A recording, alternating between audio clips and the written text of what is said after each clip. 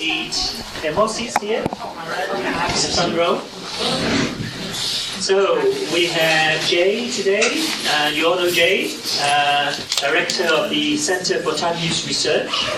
And for many, many years, Jay is really the world leader in time use study. So very pleased that Jay will be talking about gender division of labor and the intergenerational transmission of inequality. Right, it's a big paper, and I'm going to talk very quickly, and I'll need you to stop me if I'm not being clear. Okay?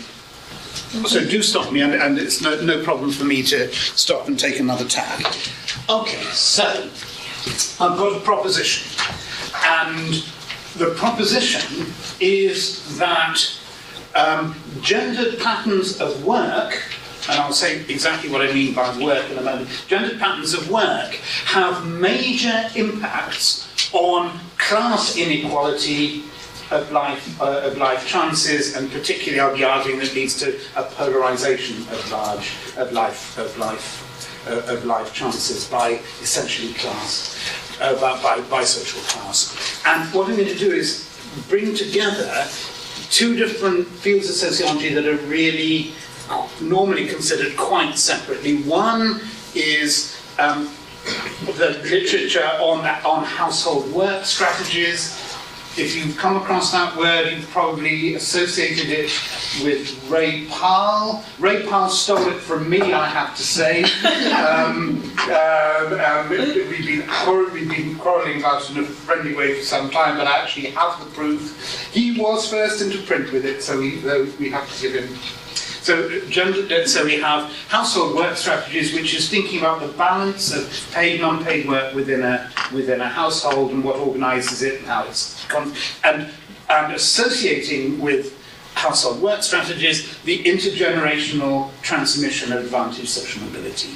And what I'm talking about is based on two unpublished papers. Actually, the one with Mani Khan and Orly ought to be out in a working paper any minute. Colin's not here, so I can't reproach him with it. Colin's had it for the last couple of months. It had come out on working paper series. In the moment, the dynamics of social position less securely in place. That's the second half of the talk, but there is a copy of a version of it if anyone's interested in it afterwards. And the whole paper is based on an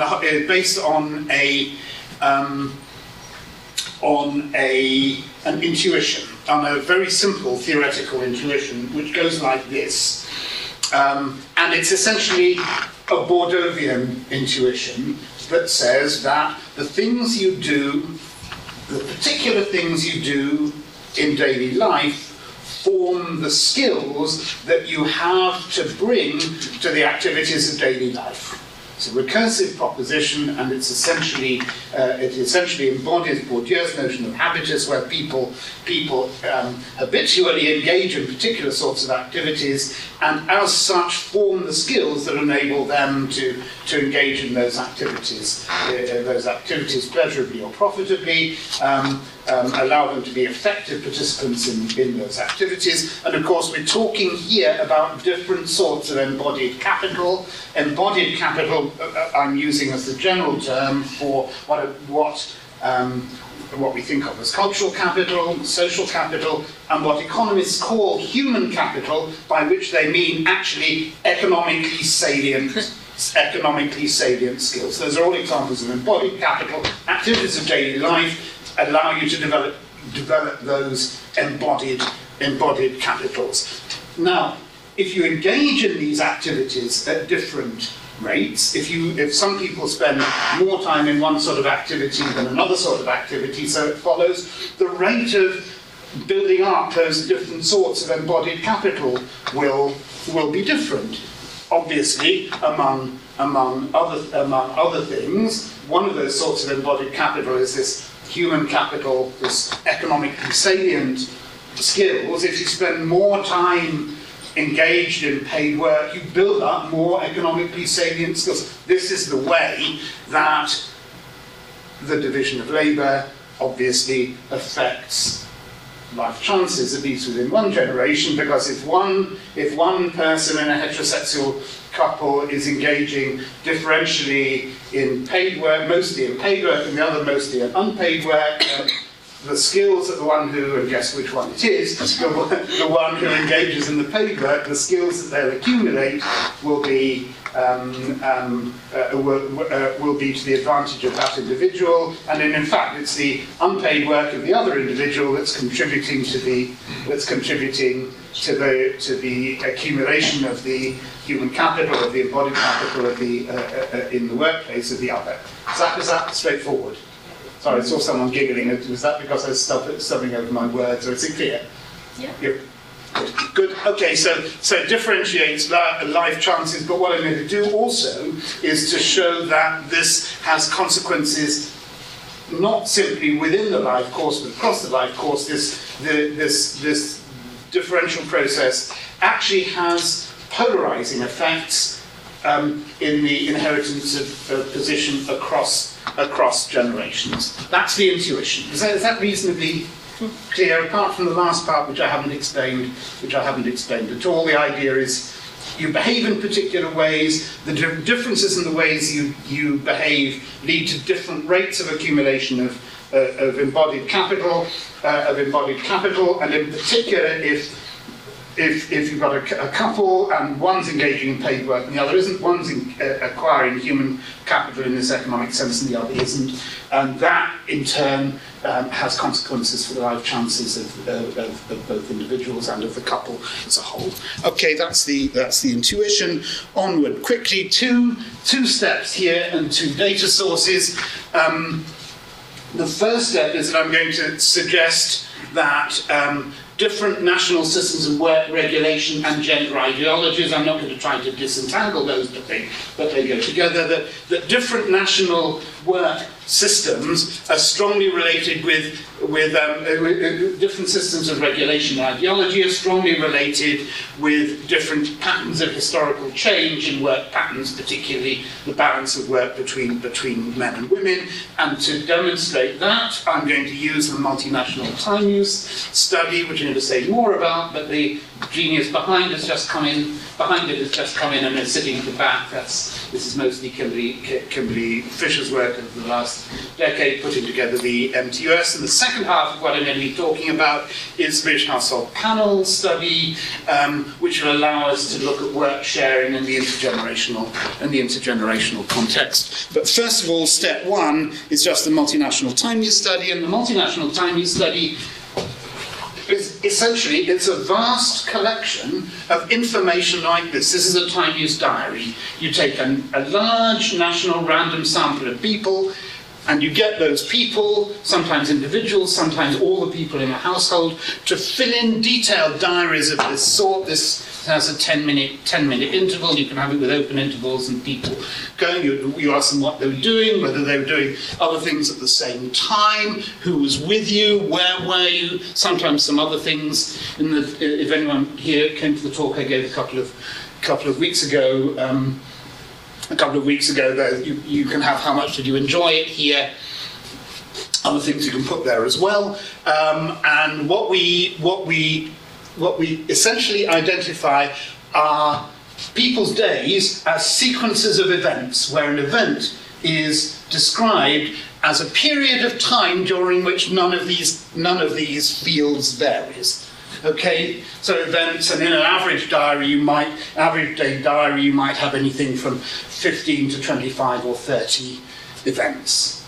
So what we have are a number of surveys collecting this sort of data from various points of time. This is pretty much the current state of the multinational time use study. We've got all the countries down there. The numbers in the middle are the numbers of days of random sample data that we've managed to put together. This is from beg, borrowing, and stealing, bullying and cajoling people across the world to give us their raw data, and then working very hard to transform this data into a constant format. It currently consists of, well, in round terms, it's 50 surveys and 500,000 days, which is about 10 million events from across the world over the last over the last 40 years. It's a huge data set. There's a vast number of different things that you can do with it. The very simplest thing you can do with it is calculate time budgets. Time budgets are simply, in the very simplest form, are just adding up the amounts of time that you spend in the first activities. And okay, so then we press on to have a look at differences and changes over time in unpaid work. Here are spaghetti diagrams. Well, actually, it's not quite spaghetti. We've got all unpaid work, men and for women. We've got from the 1960s through to the 2000s. And we've got minutes per day. And if you look at men, the men are sort of going up. And if you look at women, the women are sort of going down.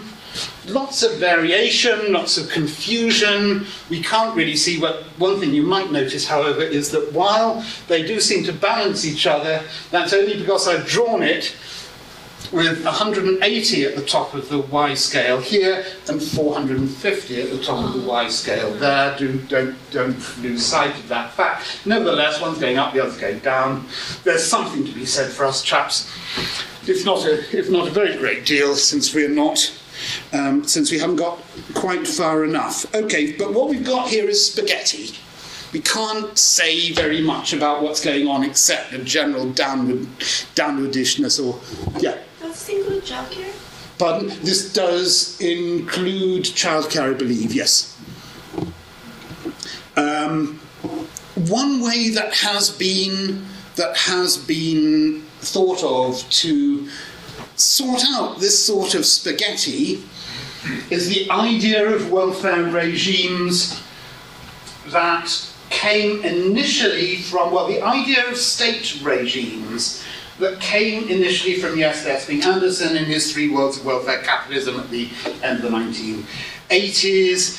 This was immediately pounced on, I should say, by feminist sociologists and economists who said, quite rightly, that poor Yerster had forgotten to use the word gender anywhere in the whole of this very exciting book. So what you find through the 1990s is a whole literature. Jane Lewis, I think, is probably the best of these guys, who spend monograph after monograph being rude about Yerster's typology, and then, frankly, ending up pretty much with Yerster's typology at the end of the day. They're quite right to criticise him. He hadn't thought this out as well as he possibly might have done. He has made, I believe, he was certainly intending to make the most generous of amends to this,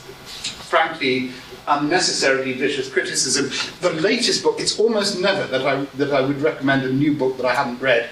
Nevertheless, I'm recommending a new book that I haven't read because it only came out at the end of last year and I haven't got it yet. It's The Incomplete Revolution, Adapting to Women's New Roles by Yerster, but I've been talking to him a lot over the last few years, so I know what he's going to say, and it's essentially consistent with this picture of welfare regimes and gender ideologies, and it's got his 3 plus some other catch-alls, but all that's relevant here is Southern liberal regimes, modified breadwinner gender ideology. Women have both paid work and caring roles. Social democratic, a genuine dual earner family model, high unemployment rate, with the intent of having equality in access to the labour market, full equality in access to the labour market and shared gender roles, and fully shared gender roles. There's a conservative corporatist regime,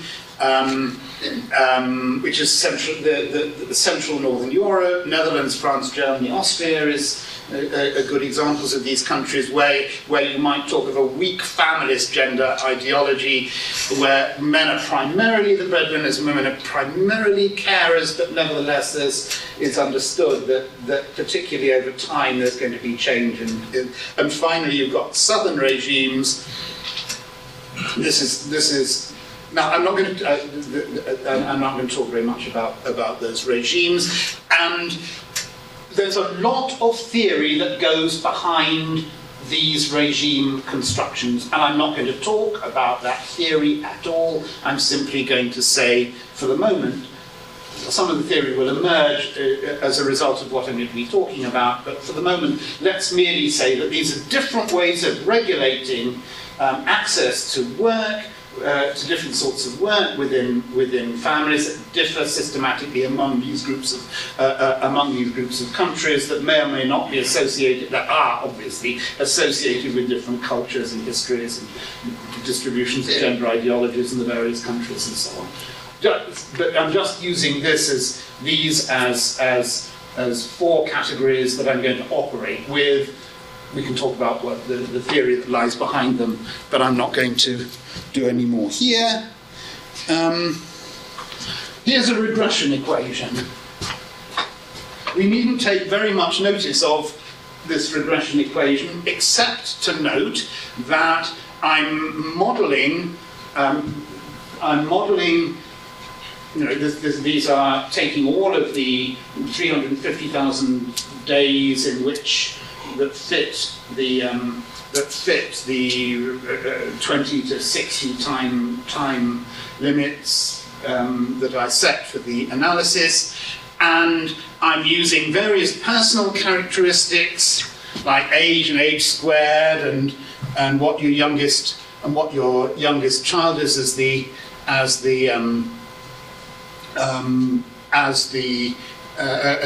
predictor variables. The variable I'm trying to predict is that unpaid work time thing that produced the spaghetti graph that we were looking at before. We've got the time period. We've got some interactions between the time period and the regimes. We've got various control variables, and we've got some dummies with corporatist, and we've got a squared time trend, time counted backwards from 2004 for reasons that are unnecessary to pursue, but we can talk about. We've got a product of each of the four regimes with the time trend. We've got dummies. Obviously for only 3 of the 4, which means that the default category here is in fact the corporatist regime, where year equals 0, which is 2004. Okay, and that's the contrast that we're estimating in these two men's and women's. You don't need to look further at that picture, because those are the tracks that they produce. Now remember, previously, 3 slides ago, we were looking at men's work and at women's work. One going down and the other going up. One going up, the other going down. And what all I've done here is instantiated each of those 2 equations for pairs of for men and for women of similar characteristics, and then I've calculated domestic division of labour as that would predict by dividing the women's total number of minutes by the total of the men's plus the women's number of. So what we've got on this axis is the predicted from the equation proportion of domestic work carried out by women, and you've got years here. And what you find are significantly different trends, neatly different trends for the different groups. The southern has disappeared, but it's up there. We've got very little data for that. We needn't worry about it. But what we've got is the Nordic countries here, the liberal countries here, and the corporatist countries there. Okay, well that's the equations work. They're well identified. We've got good significant results. How do they relate to the data when we actually plot the curves onto the data? Well, they actually go very nicely. That's the Nordic women's proportion of all domestic work. And here I've gone back to that original to get these. First of all, there's the plotted curve. That's the plotted curve that we were just looking at for the Nordics, and then that's the predicted curve for the Nordics, and these are the actual plotted curves taken by getting the mean amounts of paid work that women of that age in each country did and dividing it by the total of the means of men and women. So this is the actual means from the survey, and that's the plotted, and that's the plotted. That's for the Nordic women.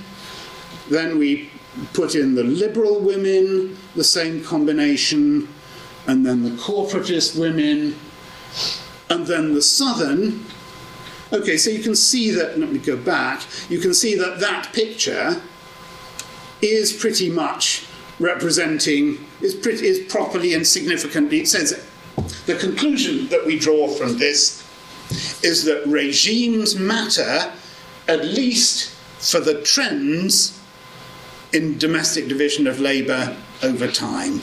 The Nordic regime succeeds, has the consequence of making the division of labour much more equal than the liberal or the corporatist one. And of course, the thing to notice is that you go back to the 1960s or the 1970s, and you find that there ain't much difference between those regimes. What's happening is that it's what's going on in those countries over this time.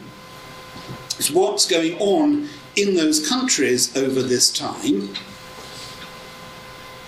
Maybe secular cultural change, maybe independent public regulation, but most likely it's the two things going together, are leading to quite different patterns of behaviour, public regulation leading to different patterns of change in private household behaviour. Why does this matter? Well, the second thing to note is a universal phenomenon that I'm not going to pursue, that economists have discovered very recently and labelled ISO work, and that is if you look at people's time budgets and you add up the total amounts of time, paid work plus unpaid work, you find that men and women do pretty much the same. So that if you've got different gender divisions of labour within the household, that also means that you've got different divisions of paid work between men and women. The women are doing more of the housework, they're doing less of the paid work, and then to go back to my starting intuition, the consequence of this must be that the two sexes are accumulating economically salient capital, that particular embodied resource, the human capital that economists talk about, that the two sexes are accumulating economic capital at differential rates. That is the first half of the talk.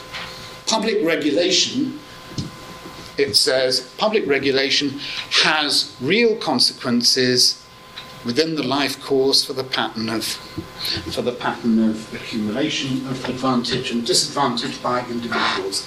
The second step in this argument is to say that public regulation influences life course mobility and leads to gendered polarization in the inheritance of social position. Now, the proposition that I'm making is actually as general as that, but I'm going to illustrate it by a much more specific proposition, which is to say that if you look around the juncture of the birth of the first child, you find a really dramatic example of this gendered polarization that has inherited consequences. And for this, I'm going to use my other baby, which is the British Household Panel Study. A definition. Levers. I'm now going to look just at women. I'm going to look at all women who were in employment at the time before their first birth. And this means most women in the UK. And before the recession hit us, this did mean pretty much all women in the UK.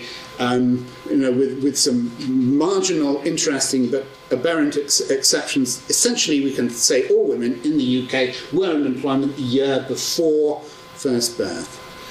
And then we say that we've got a group of leavers. These are people who left employment, who were not in employment the year after first birth. We interviewed these women on average 13 or 14 months after their birth. If they were not in employment at that time, we call them leavers.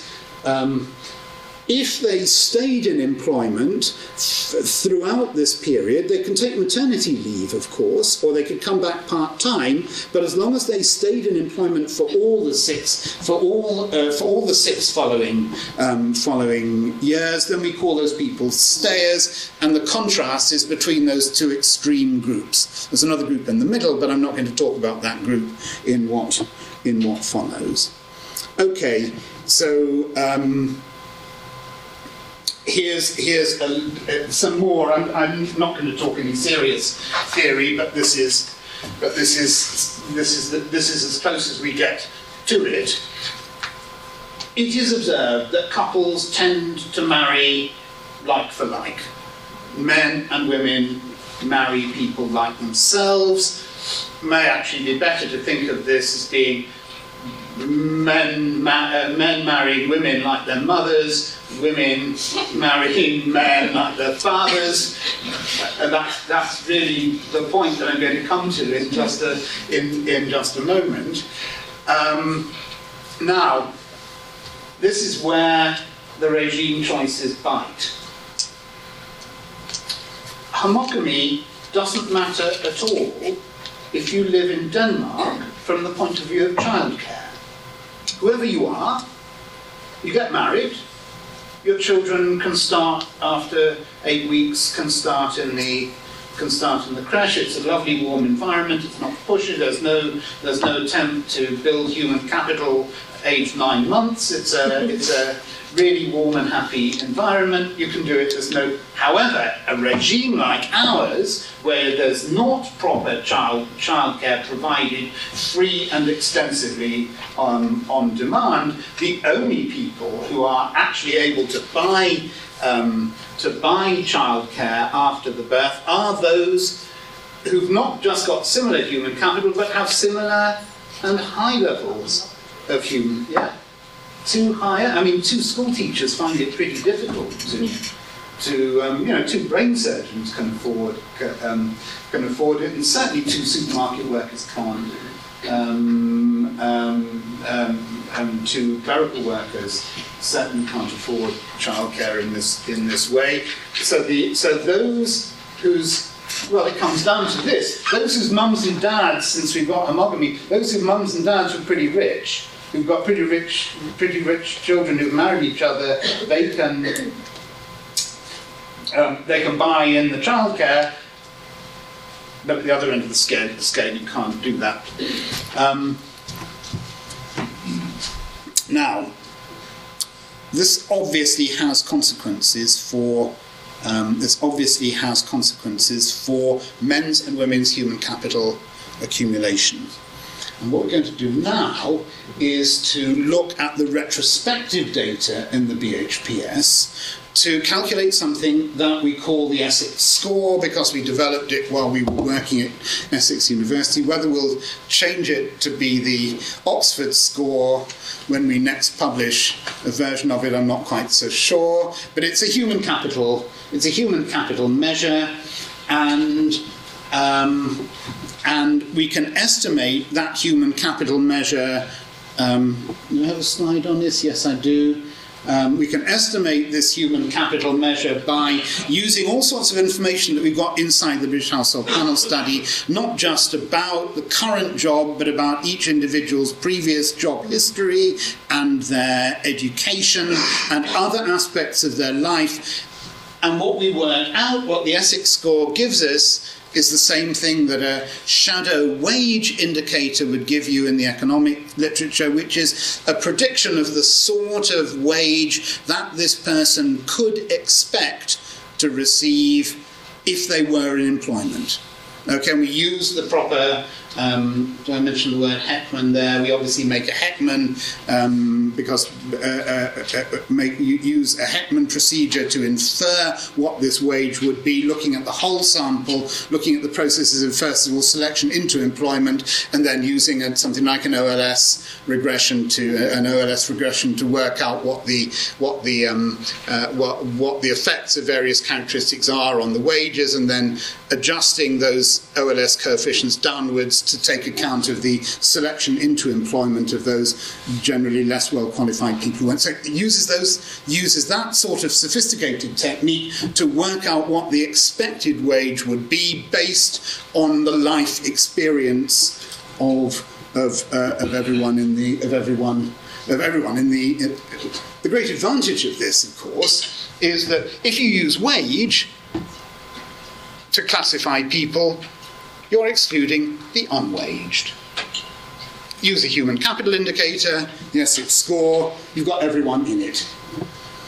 And what we're going to do is to look at what follows the first birth. And we're going to look for the 10 years in the BHPS after the first birth and separate and estimate separate models for mothers in each birth decade, and we're using the retrospective work history from the BHPS to work out what the sequence of events was, of employment and other events was, for these women born in successive birth decades. And we're going to look just at the 1920s through to the 1950s, and we're going to look at the annual change in the Essex score. That's to say, the Essex score is this shadow wage, and what we're modelling is, year after year, we're modelling changes in the expected wage that, of course, be dependent on largely the employment behaviour of, in this case, it's just mothers. Okay, and you come out with a model that I'm not even going to try to talk through, except to say that, as the econometricians require, we're modelling change this year, and you have to enter the change in human capital this year. You have to enter the absolute level of human capital last year.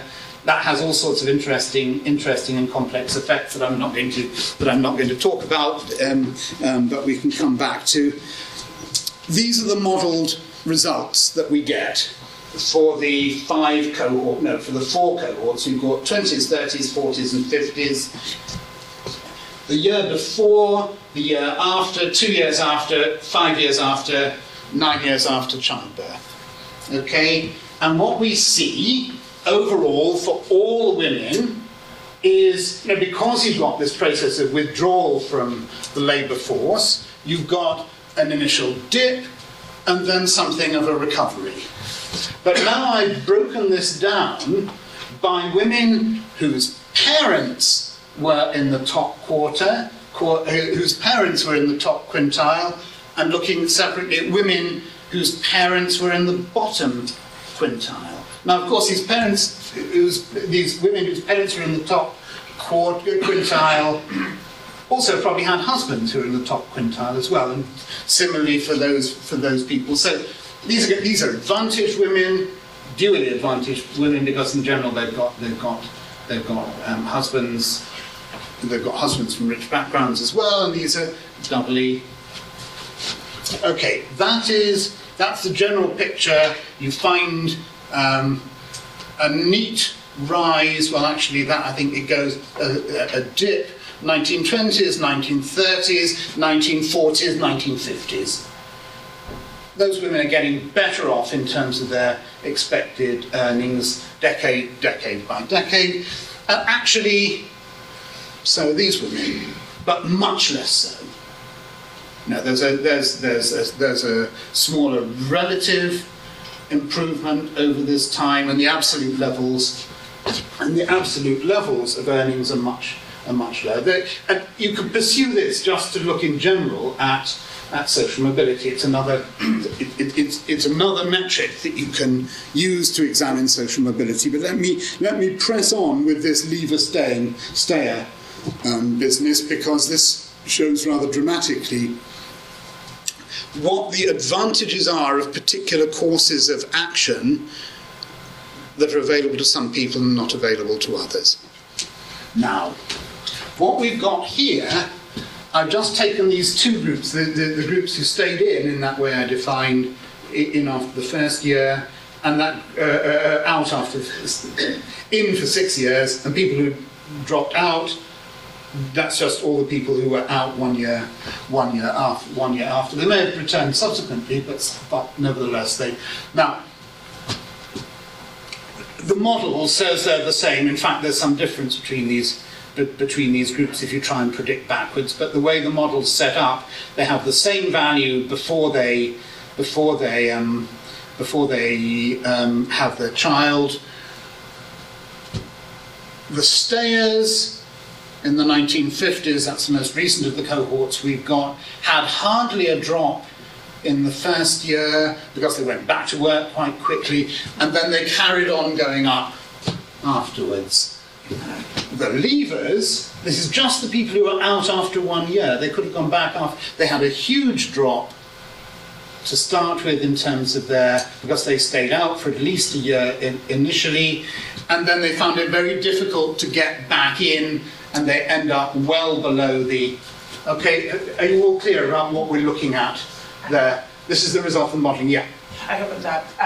When you mean that the parents were in the top quintile, you mean the father or both? In fact, what I did, because you're using this nice measure human capital, you can just add them up. So I took the sum of the mothers and the fathers, and then I ordered them, and I took the top quintile. So it really is parents, not. That's a great advantage. Can't add categories, but you can add numbers, and these are addable numbers. Okay, so you've got the picture of what we've got here. This is just women in the top parental, whose parents are in the top parental, who are either leavers and stayers, and we've got them for just one age cohort, for just one birth cohort. Next picture, there's all four of the birth cohorts. Okay, they've all got the same basic shapes. That's not surprising because they're all estimated from the same equation, but they shift upwards pretty much as you've got. So that's the all, remember, in the top parental quintiles.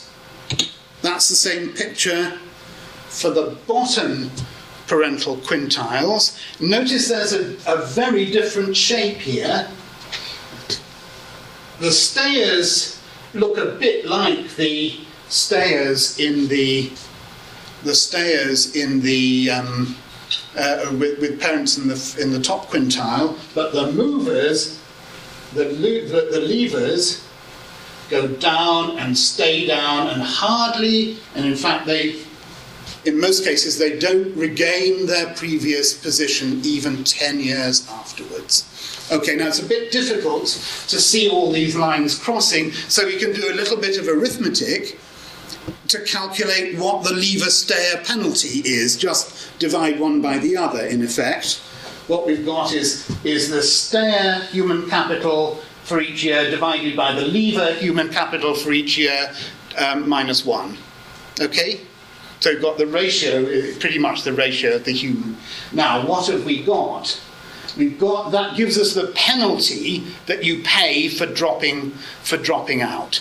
And what you find is, exactly as you might have expected, that the penalty paid by upper class women, the penalty paid by women whose parents come from the top quintile, that penalty has been pretty much continuously falling for those successive birth decades. It falls from a sort of 35% penalty after 10 years to a 25% penalty after 10 years.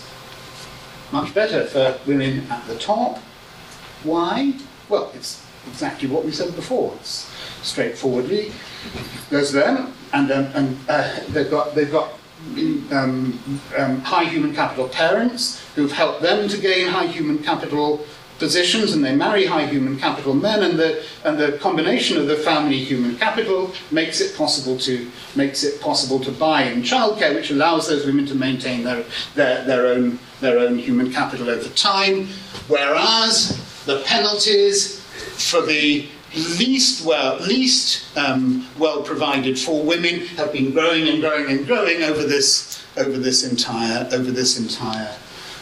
entire period. Wing is beginning to look nervously at his watch, so I'm going to press on, but we may want to come back to these pictures. So what we've got here is, remember, step one was that regimes, public policy choices intersecting with cultural differences, okay, but public policy choices have effects for the gender balance of work.